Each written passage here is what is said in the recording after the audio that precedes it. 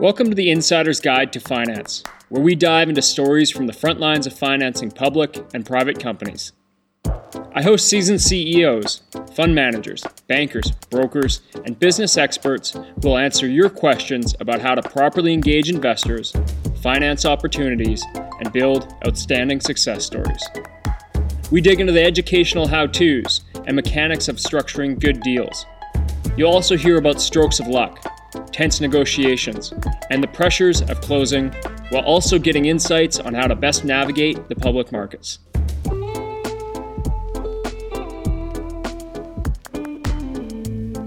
Welcome back to the Insider's Guide to Finance. In today's episode, we're speaking with Darrell Heaps, founder and CEO of Q4. They're a capital markets access platform that is reinventing how public companies, sell-side bankers, and investors engage. In this conversation, we aim to focus on building of public companies and the importance of investor relations. However, we fruitfully weaved it through a ton of different topics. Now, from our discussion, I can see that Darrell has very intentionally raised over $100 million for his business. But he makes a point that successfully raising money is not winning. It's how you properly deploy that capital, how you put it to work so that you create value to reward the investors who have taken a bet on you. I also enjoyed how Darrell took us through the early stages of founding Q4 and how he's developed himself personally as a leader and how his roles have evolved. When it comes to Q4 going public, he says that it's helping him inform how they're developing products for their clients, and their clients are ultimately public companies. So it's an interesting symbiotic relationship. Now, there's no arguing that building a public company is hard work. But there are more and more technology companies like Q4 coming out that are aiming to make it easier and more efficient. And with that comes a lot of lessons and things that can be applied to make investor relations better. Whether you're a seasoned CEO or IR pro, or a new founder of a public or private company, trust me, there's a lot of information in this interview, and I think you'll enjoy it. And before we get started, I'm happy to host this episode with the support of Olympia Trust Company. Olympia is an outstanding provider of transfer agent and corporate trustee services, and has been supporting the Canadian capital markets for well over 20 years. I can speak from experience that the team strives to deliver on their promise of making it personal. So thanks again to the team at Olympia Trust Company, and I encourage you to reach out to them anytime. You can find their information in the show notes. Now, enjoy the show.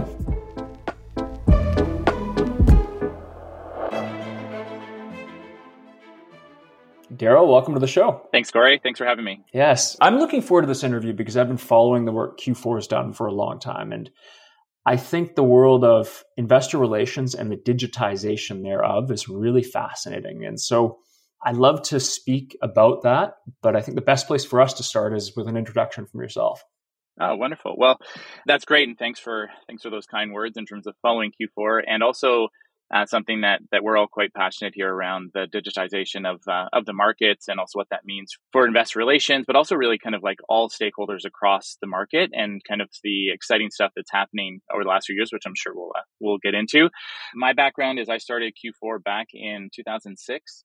It was my third company. I'd started kind of a web development company in the late 90s.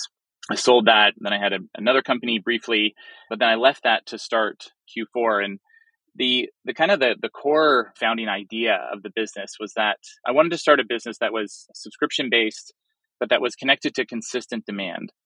And I'd grown up in and around the capital market. So I come from the tech side. I come from the web side of things and technology, not from the markets, but my family comes from the market. So like growing up, kind of talk around the dinner room table was always the markets and stocks and investments. And so much so that, during my teen years, I'm like, I'm never, ever doing anything to do with that, being the rebel. But when I was looking for a business to really build, I felt really compelled that I think the relationship between public companies, well, companies in general and investors, but thinking about the public markets, public companies and public investors, the relationship is so incredibly symbiotic that they need each other to survive. And so as long as we believed that the stock market itself would last forever, then if we were able to insert kind of software and technology in between those two sides of the market, that should be a business that lasts forever. That should be incredibly durable. That should be something that we can build on forever. And so I thought that was really compelling, and really believed in that, and also believed that the web and technology and everything that was just going to continue to disrupt and change everything. So if we could kind of combine those two things, the market in that position along with web and internet technology, that would be a great business.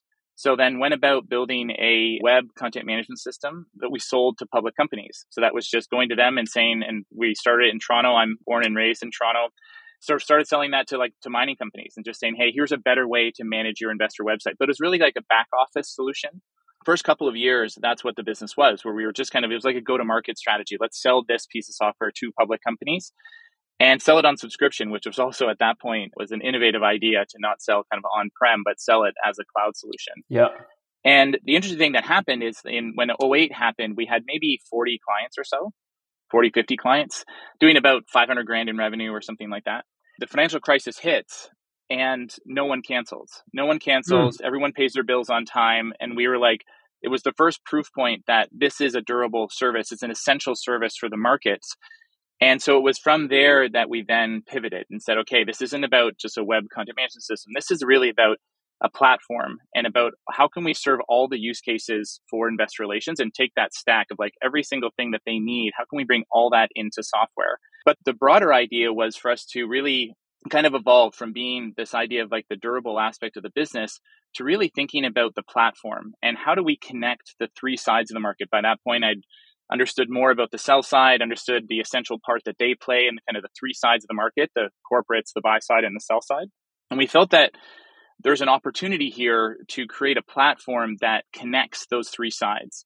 And our plan at that, when we started, this is kind of in 2010, is like build the corporate side first, build the supply side, which is to be able to deliver all the IR services we can to public companies and scale that business. And as we do that, that's going to attract more and more of the buy side that's going to interact with our platform.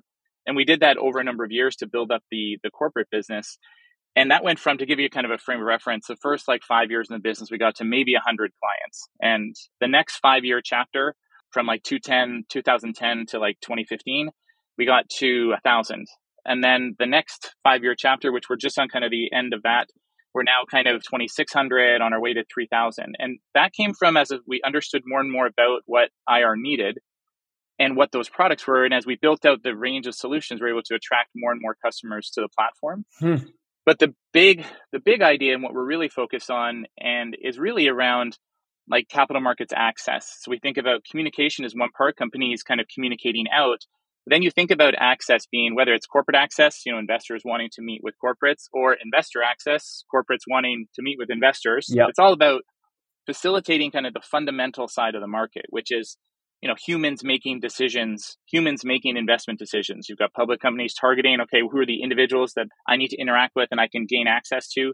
And then similarly, investors, the fundamental investors that are not just traders, they're not momentum, they're not algo driven, they're fundamental investors that are looking for great businesses to invest. Yep. And what our mission is to connect those sides of the market, along with enabling banks to be an important part of that, with really the ability to kind of unite all of that on one platform. And that's what we call capital markets access platform. And that's been our big push over the last since we raised venture money. So that was back in 2015, has been that's the mission of the business, to unite all the sides across those kind of fundamental workflows. Interesting. That was a super long introduction. No, so that was just hey, Darrell, what's your name? And but hopefully that gives you a good overview on the business. Yeah, I really appreciated it. And as you're going through, lots of questions were coming to mind. And one thing is I like the discussion of how you, in 5-year tranches, kind of built the business up. And now, and I really like the point you pointed, or you highlighted there of being a very durable company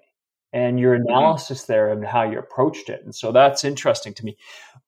One thing I've experienced, and honestly, Darrell, I really like Q4, but I don't want to make this a pitch for Q4. And I hope the listeners get that. But the thing that I see there that works is there's a user experience that makes it easier for corporations and investors to engage. And to me, I've said before, and I remember in my earlier days in finance, due diligence to me was not about what was said, but it's about how it was delivered.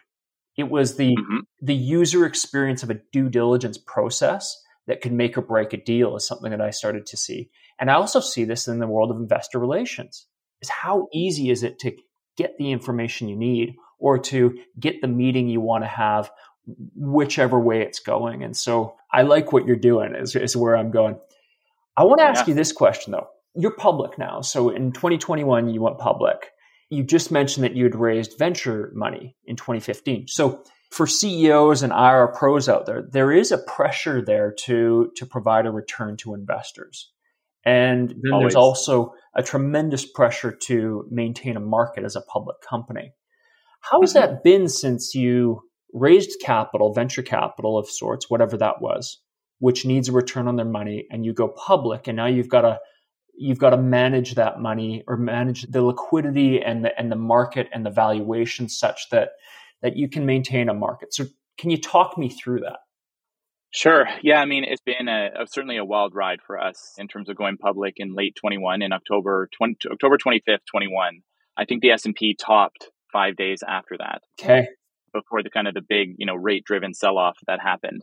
But maybe before I talk about kind of being public, which there's been some incredible learnings that we've gone through over the last 18 months now almost, is when I started it back in like 06, it was really kind of what I call love money. So love money is kind of the first money. And that's like friends and family. Those are people that are just, I don't know what you're talking about. I don't even really understand the business, but I'm willing to bet on you.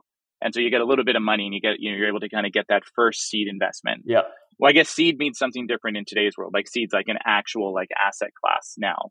Back when I started, it was more of just kind of, friends cutting checks. Yeah.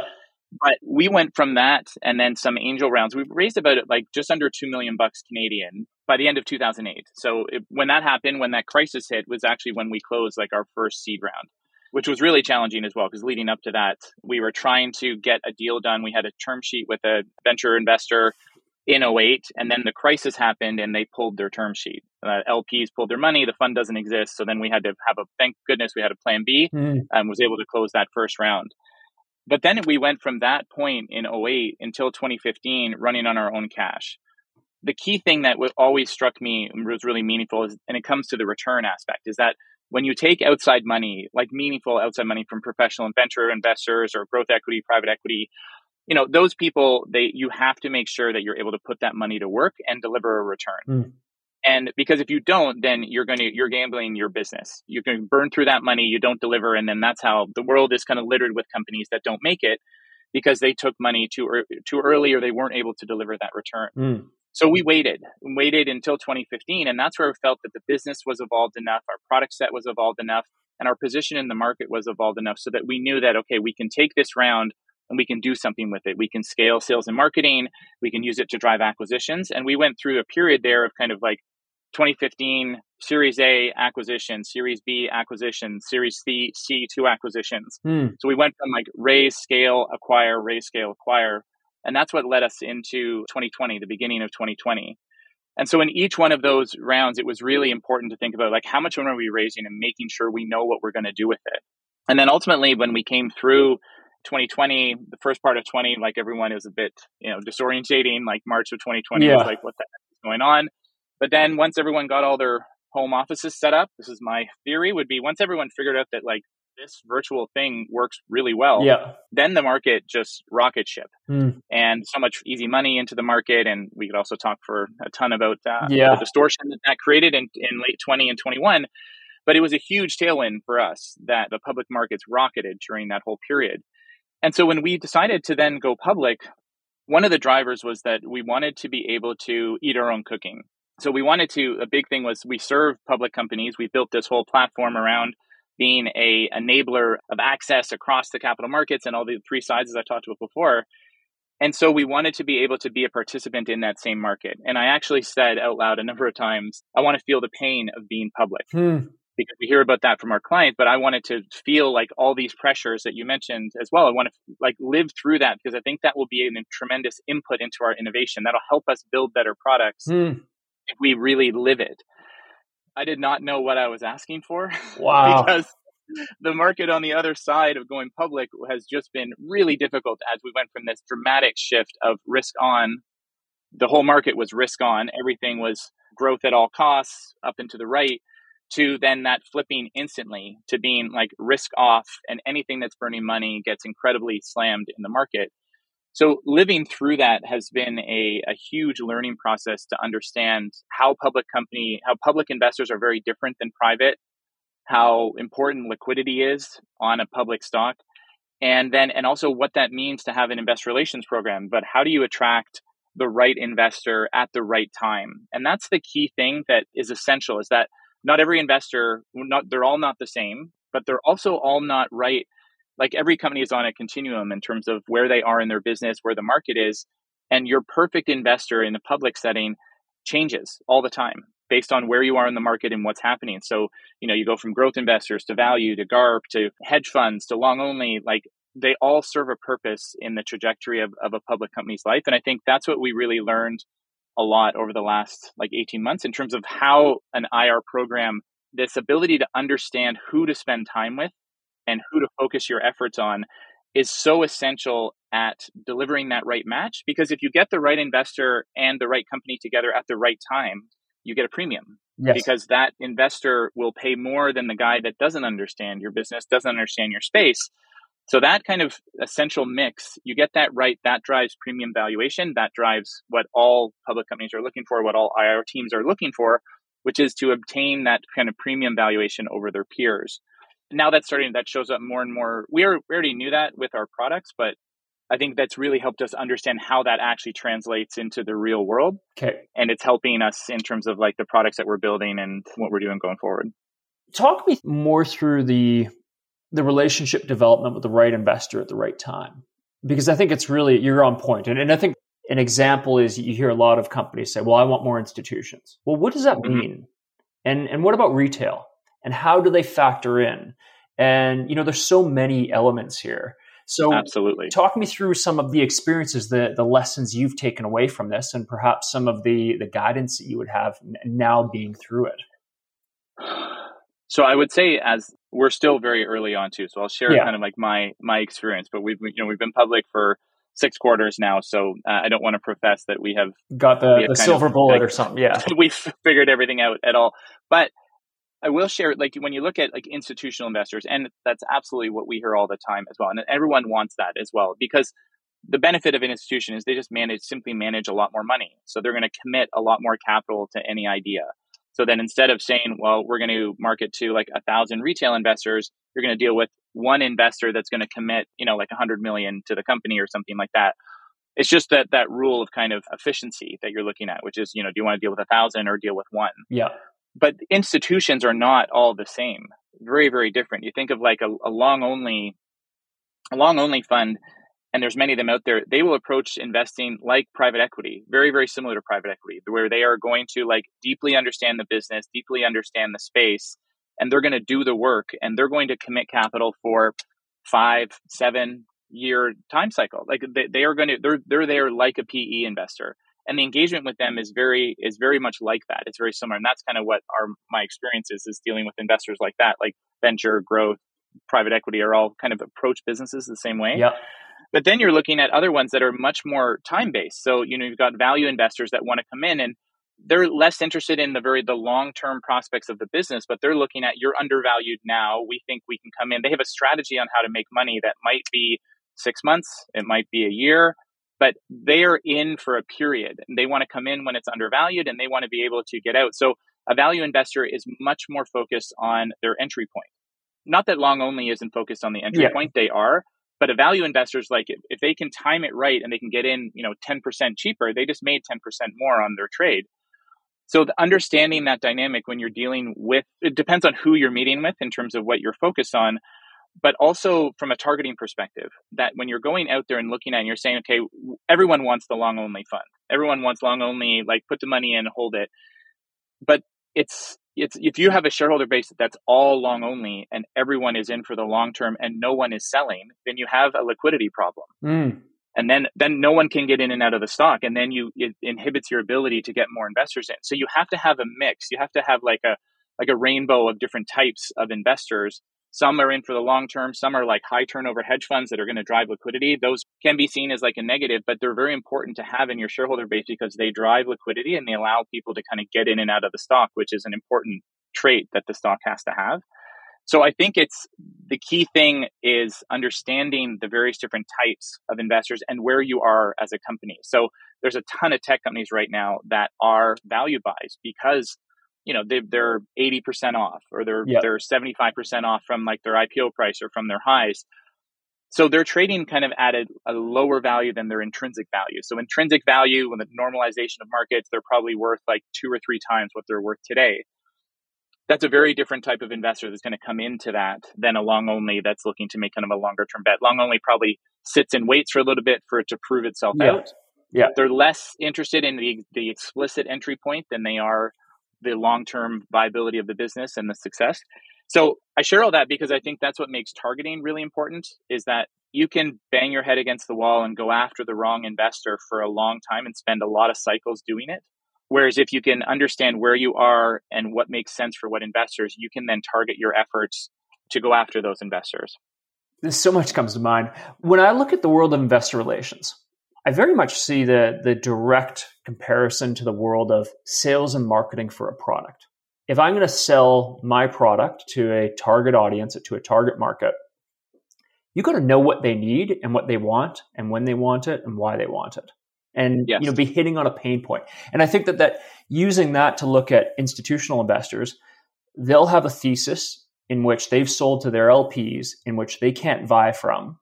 And they can't just go and be like, oh, hey, yeah, you're totally undervalued. Love this. It's like, no, there's a very defined set of things they do. And as professional investors, they need to go and do their due diligence. So you have a sales cycle. You have to develop the relationship. And also, I mean, the points that you're making, I think, drives me to say that you need to ask questions of your investors or potential investors before just going and pitching them. It's like, where are you at? What are you looking at? What are you interested in? Okay, I can clearly see that we're not a fit now, but as we progress, I would like to keep in touch. Things like that versus just trying to hit everybody with, look at us, we're something to invest in. Yes, absolutely. Absolutely. I think understanding, so first off, completely agree of the parallel with sales. You think about sales being, you're doing the same thing. You're figuring out your audience. You want to target them. You want to market to them. You want to get them into your funnel. You want to work them through the funnel and close the deal. And actually, the interesting thing that I think that's happened in the capital markets from the sell side and investor relations is that for a long period, IR was what we talk about was really kind of like an inbound role. So meaning that people were in IR that were largely kind of financial PR people that had come up through comms, not come up through finance. They relied heavily on the sell side, and the sell side, corporate access, sales desks, et cetera, they would tee up a lot of opportunities. So it would be like, hey, Corey, I got some investors. Can you see them? And I'm inbounding to you, giving you leads. Yeah. But what's happened since, for a bunch of different reasons about how trading commissions have come down, MiFID changed things. Now MiFID's been kind of unwound, but in general, there's been immense disruption in terms of the service level of the sell side. Yeah. So they'll still cover research coverage is still essential, but the amount of kind of like inbound phone calls of I've got an investor for you has dropped off significantly. So now IR departments have had to shift from being inbound to being outbound. That they have to understand, they have to go find who are the investors that are the best fit, who are the ones I should be spending time. The best IR departments then leverage the sell side to help them. They don't wait for the phone to ring from their covering banks. What they do is they reach out and say, hey, like I want to meet with these firms. Can you help me get a meeting, or can you help me get in front of them? And that's what I think is really, and this comes to like the digitization of the field, is that in order to do that, it's really about data. So then it's really understanding not only the behavior of investors from like a investing standpoint. So in terms of, what are they buying? What are they selling, et cetera, which you have as part of like 13F filings and kind of generally available data. Any financial terminal will kind of tell you that. But what we think is really interesting is that because so much of the work that investors do is online now, they leave fingerprints all over the place in terms of what they're interested in. So what are they looking at? What websites are they visiting? What events are they attending? What earnings calls are they attending? Who's asking questions? What investor conferences are they going to? What research are they reading, et cetera? There is an immense amount of data out there that says, so one is, as you mentioned, and I totally subscribe to that too. It's like, if you can get a call with them and you can ask them, absolutely. And if you can get a meeting with them, it's great to be able to understand them and saying, tell me what you're looking for and when we would be a good fit. But there's another whole bucket, which is you understanding what investors are doing and who's interested in you based on all of their engagement and interactions that are happening Yes. across the market and across the web. And that's the digitization. Is I think there's so much exhaust out there about what investors are doing and what they're looking at, that's where we think that's kind of like the untapped gold out there in the world, is that there is just an immense amount of digital kind of fingerprints as to what investors are interested in.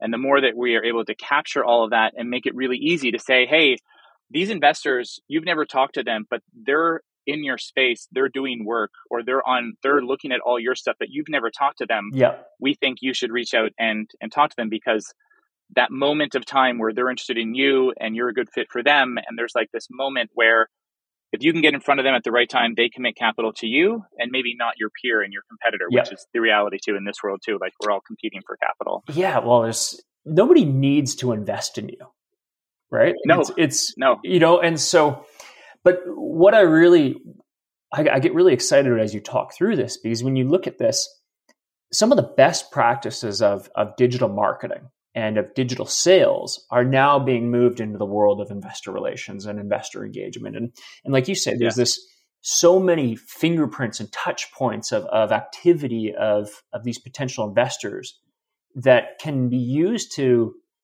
drive your intelligence of having better conversations with those who are potentially interested in investing. And that's what I really like, or what I really get like excited about, is seeing how, if we were to look at a consumer product, a digitally purchased consumer product, you have the ability from the moment they click on a social post to the time that something is shared with them, follow all the way through this digital journey to the point where they buy. We're starting to see that in the world of investor relations. And I think that's really exciting. That is the entire model. That's the whole, when we think about like what we're really focused on and are really obsessed about, is exactly that. So it's like, in marketing, you've got like scoring prospects. So let's say someone clicks on a social ad, they download a white paper, they visit your website, they talk to a sales rep. Okay, like in that company's CRM, there's a score there that's like going up, which is saying like, this is a hot lead, this is a hot prospect. So like sales rep, call them now. Yeah. There's the same opportunity to do that in the market. And we think that's where there's tremendous potential that we've really been focused on for a while now. Oh, very cool. Can we talk about AI? What's AI? Yeah. In another sense, as I said that, I'm like, can we not talk about AI? Because I'm just so sick of hearing about it. But it's here. It's going to change everything we're doing. So how? What are your feelings about this? What are your impressions? What are you seeing and what do you want to do about? Or how are you planning to use AI? I mean, first off, we could probably spend like a couple hours easily talking all about AI and kind of its impact on the world today and what's coming. But I'll focus on kind of two areas. So the first is, and this is kind of a comment across all software, all technology. And you think about like what business today doesn't have software. It's everywhere. And they're saying that, software is going to eat the world. I think we've seen that. Software has eaten the world. It's basically in every industry, software runs so much of business. The one thing that's incredible is the pace of development, the impact that AI is having on the pace of software development. That is exponential in terms of output. I'm sure you've heard like, ChatGPT and there's Copilot, these aspects where it can help you write code and you can put code in and it will debug it. There's so much that's going on there. We did a hackathon about 6 weeks ago or so. And the winning team, the most impressive thing about what the winning team did was not so much about how they applied AI. So you think like AI and investor relations, an obvious use case would be like, well, put a chatbot on a website. So instead of navigating the website, you can ask the chatbot something. Personally, I don't think that's all that interesting, because why even go to the website? Just ask the chatbot somewhere else. Yeah. And the other things would be like, okay, let's point AI to a database of transcripts and ask questions like, what's the sentiment and what are the analysts asking, et cetera. As well, a pretty kind of obvious use case for anyone that's in the market. Say, yeah, that makes sense to do that. This team built a product end to end in about 4 hours. So the way we do it is like over a day and a half, kind of conceive the idea. And it's like 3 engineers, a designer, and a product manager is typically like the team. Okay. They conceive the idea one afternoon, next morning build, then that next afternoon get ready to present, and then there's a judging panel. This team built like fully built out software product, like done end to end, fully tested, ready in production. Like it is not some vaporware, which is what a lot of hackathon products Yeah. are. Like it's like the idea, but it's not real. It's kind of like Bunch of strings and pulleys wireframes in that the are kind background. of, yeah. And what they built would take a team of like 5 engineers, probably 6 weeks to build. And the way that they did it different is they didn't think about what features should we build using AI. They said, what if we use AI to build the whole thing?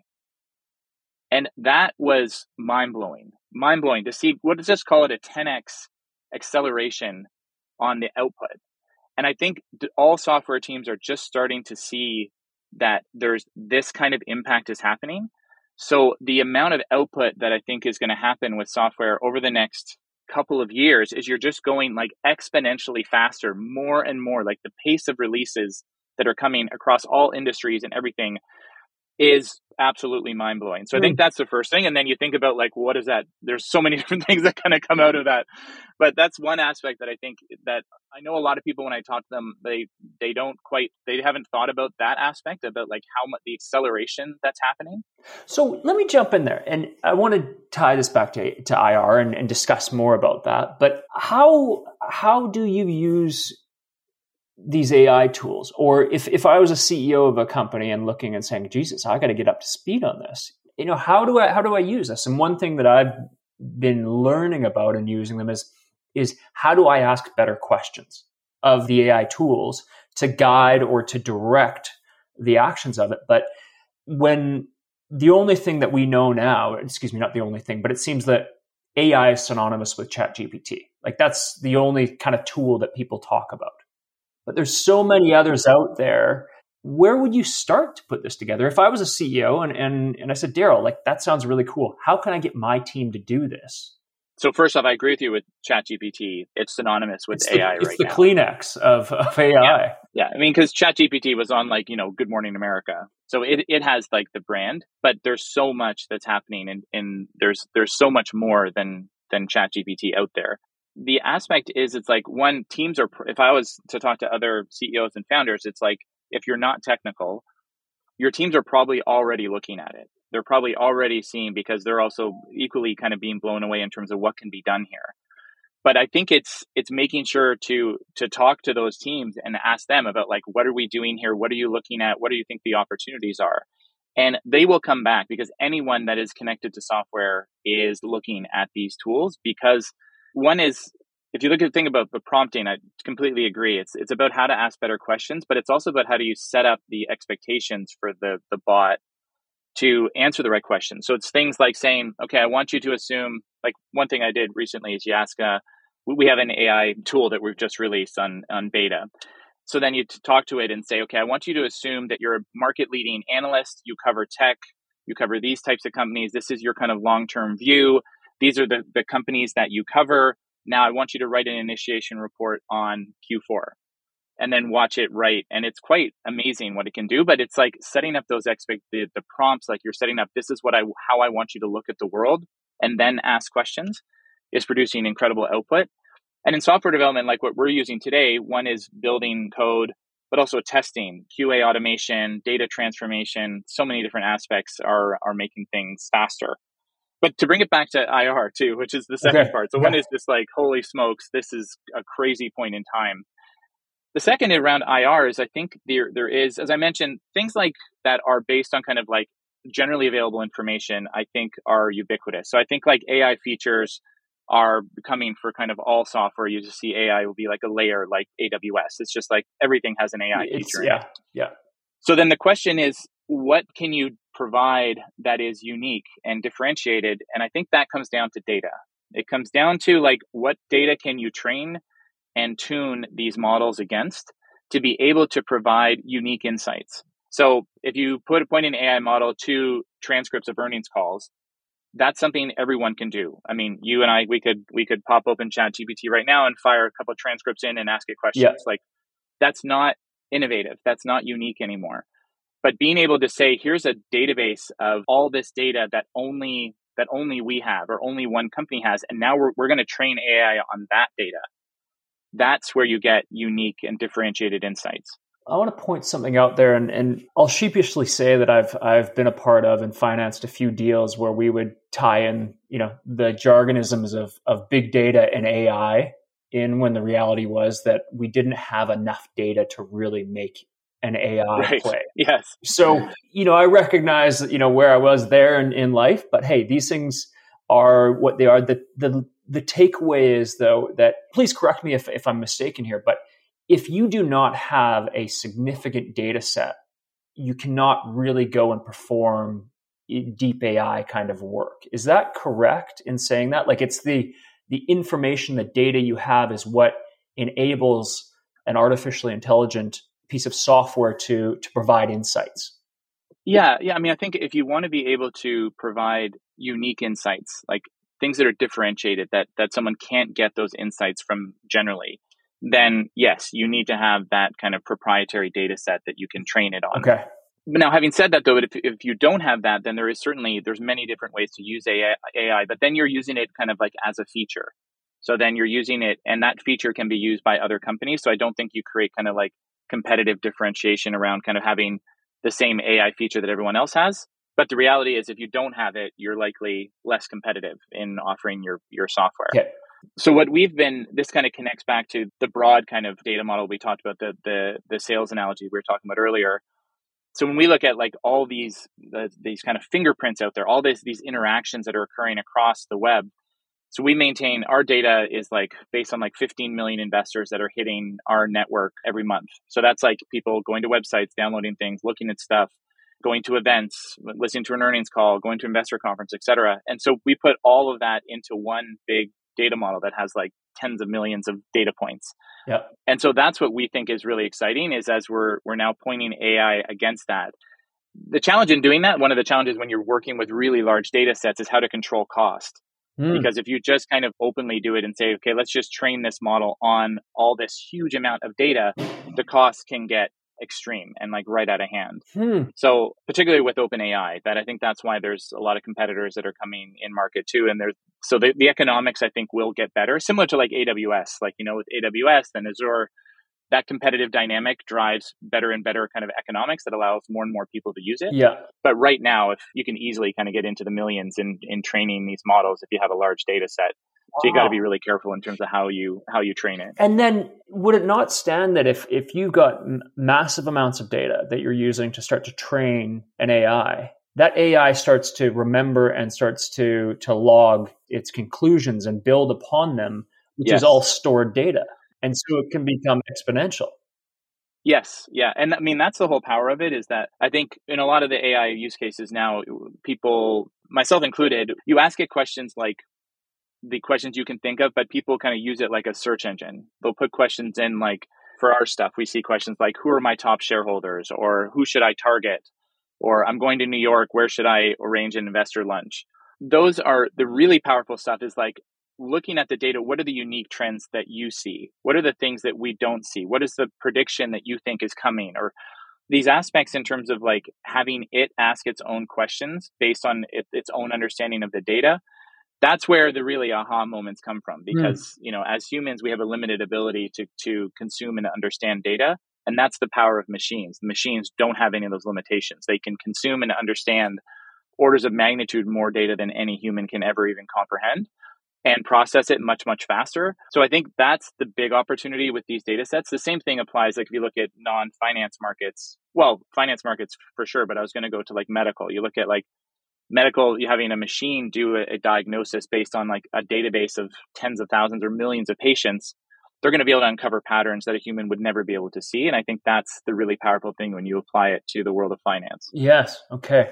If we were to bring it back to something that would make AI accessible for IR professionals and the CEOs out there, from, your smallest small caps and juniors up the chain, where would you suggest they look and they start to focus their energy to wrap their heads around AI? It's about efficiency. It's about being able to simply do more. That most IR professionals are a team of one. If they're lucky, they're a team of two. And then you get into kind of the stratosphere of kind of like the very top echelon have teams of like 4 or 5 or larger teams. But most companies, even some of the largest ones too, we're not just talking kind of like micro caps and small caps that have a small IR team, you're talking like a $10 billion market cap company can easily have like an army of one.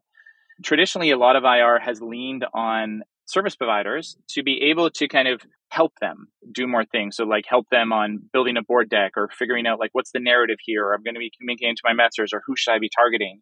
And I think that when they think about how to utilize AI, it's about utilizing it like as a co-pilot. So being able for it to help understand like who should we be targeting? We're going to this city. Who should we be meeting? Who's been engaging with our content that we should be focused on? Who should I be concerned about? Is there any activists building a position in our space? Those types of things, I think, allows them to have a much bigger impact without having more resources. And I think that's where what you're going to see is like these tools that are coming to market are really focused on that, which is really just saying, hey, Corey, like I know what your world is like. So let me give you something which is going to help you automate a big chunk of the work that you normally do in a very proactive way. That's where I think the real potential is. It is mind-boggling, an army of one for some of these organizations. It's just, and for such an important function there. So, but I also like the point of like being a co-pilot to drive those efficiencies. Yes. I'm curious. I want to bring back to you as a leader building Q4. You took us earlier on in our conversation. You took us through kind of the first 5 years there, and then how you've built up, and how have you changed as a leader, as a CEO, as the company is growing? Oh, that's a good question. No tears, okay? Oh, there have been, for sure. It's the thing I've always believed, and I didn't make this up, but one of my mentors early on shared it with me, which is that as the leader of the company, founder and then CEO, the reality is that if you're not evolving faster than the business, then you become a block. And that may be the business starts to become, it's too large and you don't have the right team underneath you. You're not delegating enough. So that decisions are coming to you, but you're not making them fast enough. Or you are holding on to some part of the business that you really like, that you're not particularly good at, but you still really like it. So, certain CEOs love to be a part of product, or they want to be part of the creative stuff, or they want to sell, they want to talk to customers, but they really aren't as good nearly as the professionals that should be in those roles. In those moments, they come many, many times over the trajectory of a company's life. I think it's really important for the CEO to understand and identify, be self-aware, being like, I'm now a block. And if the CEO is a block and they're not evolving fast enough, then they're the core problem. And you see that happen, a lot of times as companies grow, that they get to a point and they just can't seem to break out. And in a lot of cases, it's because there is a block at the top that's just not willing to change to adapt the business. And so I think that's one thing I've always tried to work on, is understanding really where the business is today, and am I focused on thinking, what is this business in 2 years and in 3 years, and what are we doing today to make sure that we're setting ourselves up for that? Okay. And then being willing to break it all down, because the reality is, this is another saying that I didn't invent, is like what got you here is not going to get you there. And so you can have, whether that's people, process, products, markets, whatever it is, you can say like, well, we've been doing this for the last 5 years and look at what we've achieved. And in reality, you have to look at that and be like, irrelevant. Like all that matters is what we're doing going forward. And so if we need to disassemble that and change people, then that's something that we have to do in order to continue growing the business. And so I think having that kind of mentality is something that is really important to be able to grow a business over a long period of time. Can you take me deeper into some of your thought processes around that? Because I think it's easy for us to revert to the things we think most often about. And it takes a lot of calories, a lot of cognitive calories to start to think about things that we've never thought about before, if you will. So when you're looking into the future and you're envisioning the future, at times you're envisioning things that you've never experienced before, potentially. So can you take us deeper into some of your thought processes and how you're pushing yourself out of being that block? Your natural inclination, especially when you start a business, is that you have to work an incredible amount of time in the business. So you are selling and building and supporting and raising money, and everything is like every day is filled with a to-do list that's just incredibly long that needs to be done to work it, and you're working in the business. But what you have to do is break out of that to work on the business. And when you work on the business, then that's when you're saying, okay, if you find yourself day to day and all you're doing is chasing tasks and you're putting out fires and you're doing things, you're not evolving the business. You're not spending your time thinking about, are we doing the right things? You're just saying like, this nut has to go on this bolt. Again, keep going, keep going, keep going. But then you're like, hold on a second. Like, you need to operate at a level higher than looking at the production line to say, are we in the right business? Are we in the right markets? What do we need to do to go forward? And I think what's been helpful for me is always having a lot of advisors, a lot of mentors, a lot of people that I attract into the business. And for me, I've been very fortunate with investors. So the very early on, some of that early kind of, I mentioned kind of love money or angel money, those folks have been tremendously helpful at growing the business. And because I think they don't necessarily have to have the answer, but being able to go to them and say, just give me your opinion, like unfiltered. What do you think? And where do you think about the direction of the business? And it's not to say, I ask you your opinion, Corey, on the business, and you give me your opinion. I'm like, okay, that's it. Yeah. Like turn left.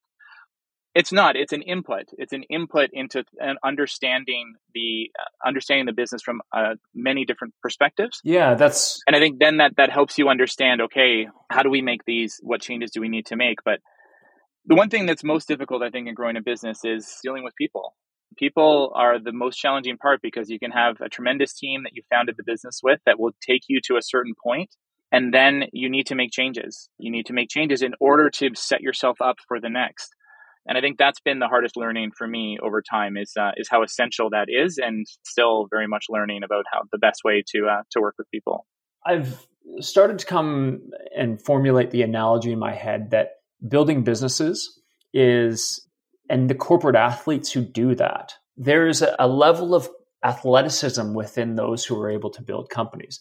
And when you look at somebody like hockey as an analogy, I mean, and I'm not a big hockey fan, so I'm probably throwing out names that are dated, but like a Sidney Crosby, a Wayne Gretzky, those who rise to the 0.001% of execution within that.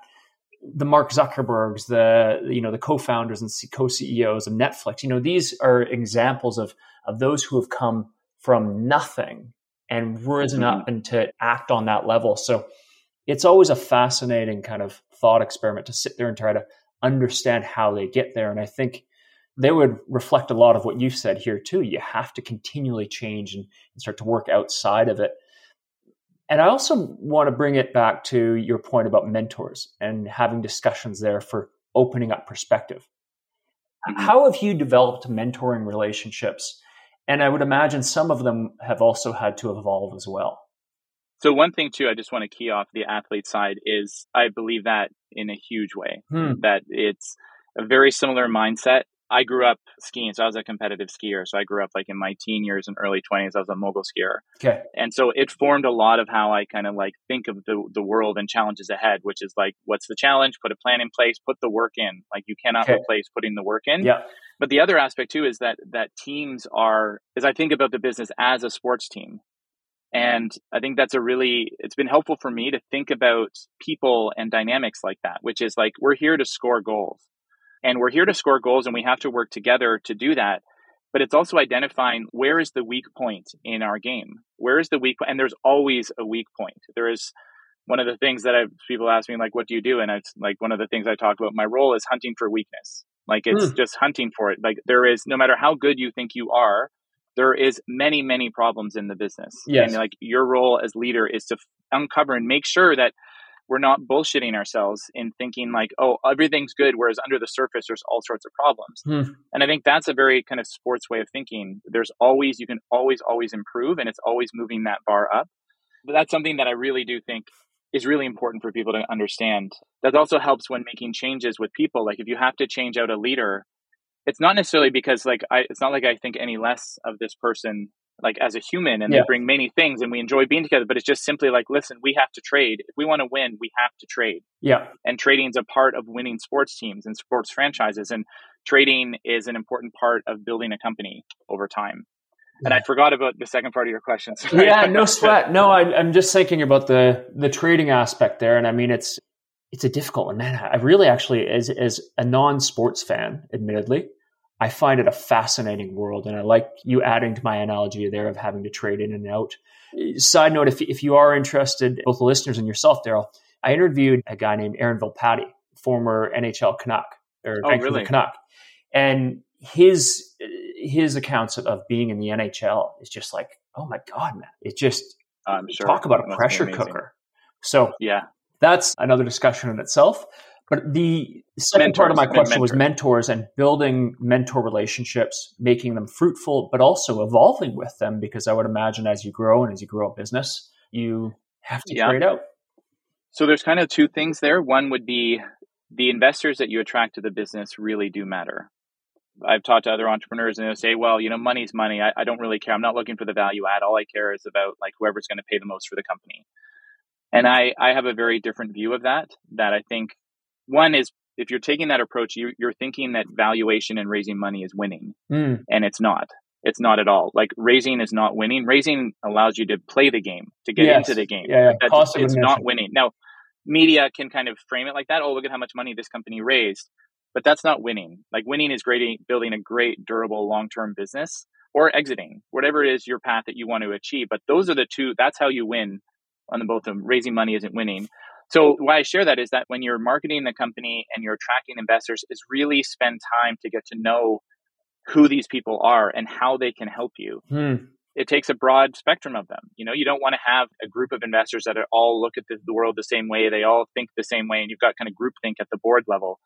That's not as helpful as having a diverse opinions and diverse backgrounds that can help you in the business. So I think that's the one thing is that qualitative aspect of which investors you bring into the business is really, really important. And listen to investors. Now, in the public setting, I found that listening to public investors is also very helpful because that aspect of like zoom out and look at the business, they'll tell you exactly what they think through their lens. And their lens, some of them are like, I don't really care what you do, but financial profile, you have this problem, this problem, this problem. Yeah. So I think being very open to criticism, being very open to feedback is a really important way to understand how the world looks at that and mentors. But then the other is don't be shy. Like if there's someone in your space, someone that you admire, someone that you look up to, email them, call them, message them. I mean, I'm not saying stalk them. I'm not saying do all that repetitively, but I'm saying put yourself out there. You'll be amazed at how open people are to talk to you. Like saying, hey, like I'm an entrepreneur. I'm building this business. I just look at your background. I think I could learn a ton from you. Can I buy you a coffee or can we get together or could we jump on a Zoom? Not everyone is going to respond, but more will respond than you think before you start. And then that gives like tremendous insights. And then if you can go to someone, you say like, hey, I just want to learn from you. Like, tell me about your background and how did you do this? 9 out of 10 people will spend time telling you about their life because that's, as humans, we love talking about ourselves. Yeah. If someone is genuinely interested in your career, if I say like, Corey, I want to understand your career and how you got here, you're not going to be like, hey, piss off. I don't want to talk to you. So I think that's been very helpful for me as well and to not assume that someone doesn't want to hear from you is just reach out, send the email, make the phone call, run into them at a conference, introduce yourself. That idea of like, don't be shy and lean in and put yourself out there just attracts a ton of people that can help you. Interesting. Yeah. I think that's a very important point is that there's nothing wrong with asking and putting yourself out there. And it's amazing. Yeah. But I should say too, the key thing too is, but when someone gives you feedback or criticism, don't convince yourself that they're wrong. Oh, yes. Like, don't spend time being like, oh, well, that's interesting, but yeah, you don't know this, this, and this, so your opinion is irrelevant. It's like, you're kind of just wasted all your own time. So be open to criticism and taking it in. It's not to say you're doing something wrong, but that perception exists. So it's important to do that. And that's key to your own development is being truly open to feedback. Darrell, one thing, I'm looking at time and I can't believe it. Like, I think you and I could put at least another 2 more hours here. But yes, it's been good. As you're talking through mentorship, bringing investors in, and you touched a bit on board, can you talk to me about board composition and what it means to you as a public company and how you've gone about that? I think it is, it's about those diverse backgrounds. So I think understanding the business that you're in and what's the kind of cross section of not representation, but backgrounds that you want to have on your board. For, I think, having something which represents customers, someone that represents kind of, I'm talking broadly, like not just Q4, but got someone that really understands customers, someone that understands the market, someone that understands regulatory. And you think about what are the kind of key things that you're trying to drive. So let's say you're trying to build a business that is highly reliant on acquisitions. Well, then having someone there that has a huge amount of experience in acquisitions is really important. But you want that diversity, because what you wouldn't want is a board of like 5 or 7 people and they all have acquisition backgrounds. So you've got kind of that part cornered, but yet you don't have anyone that really understands customers. So you want to have, I think, that understanding your own strategy and where you're going. And then when you look at your board, you want to say, like, does this represent like a overlay to our strategy of what we're trying to achieve, and making sure that you've got that diverse set of people around the table.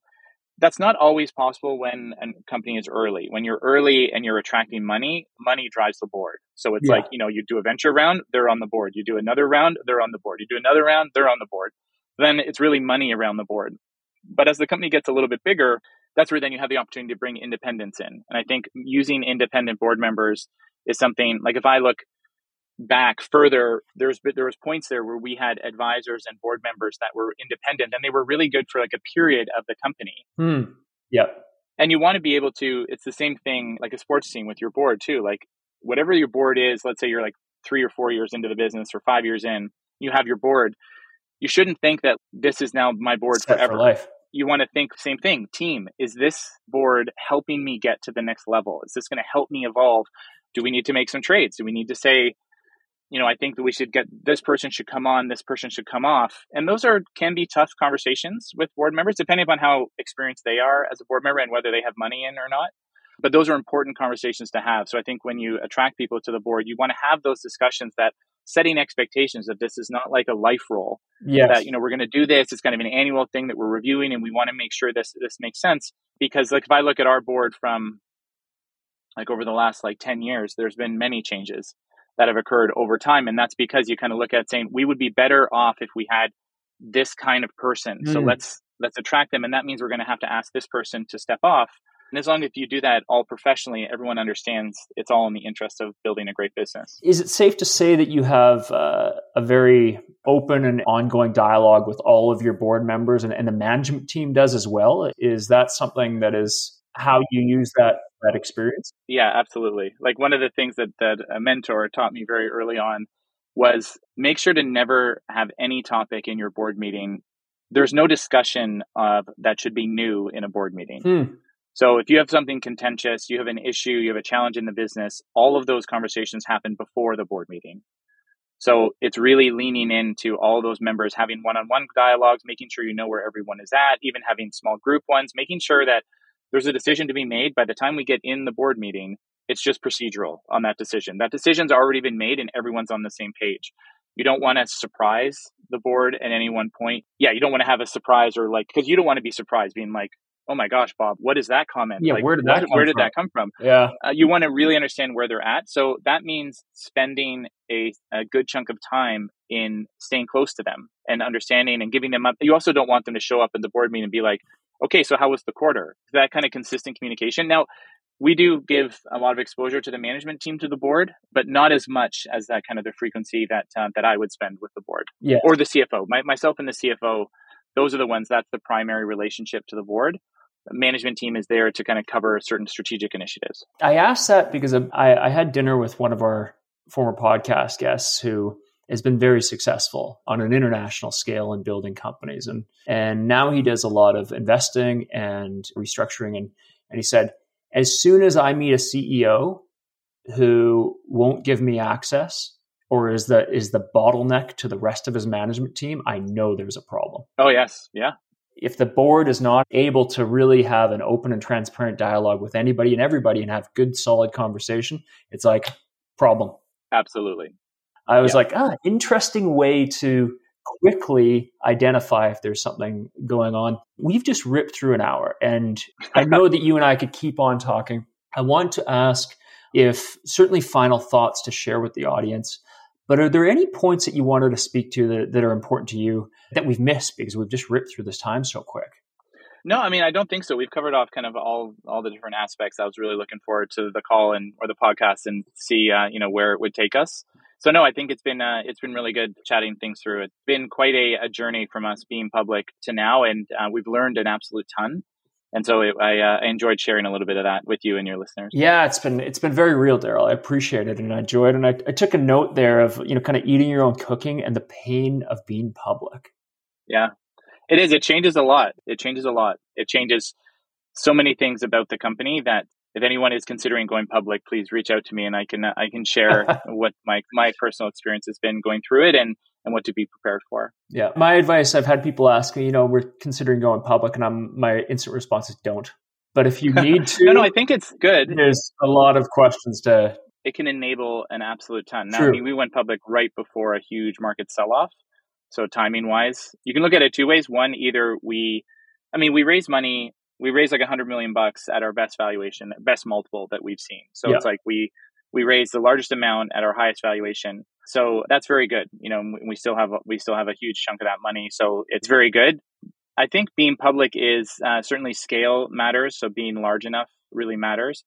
And it's really understanding how much more time it takes as well. Like when I think about myself as CEO, like being in market, I spend a lot of time with investors now. And those are the aspects that are kind of the tactical aspects. The one thing that's unique is that when you go public, you have a stock price and everyone knows that. So it's not like, oh, what? There's some live number that is the valuation of your company.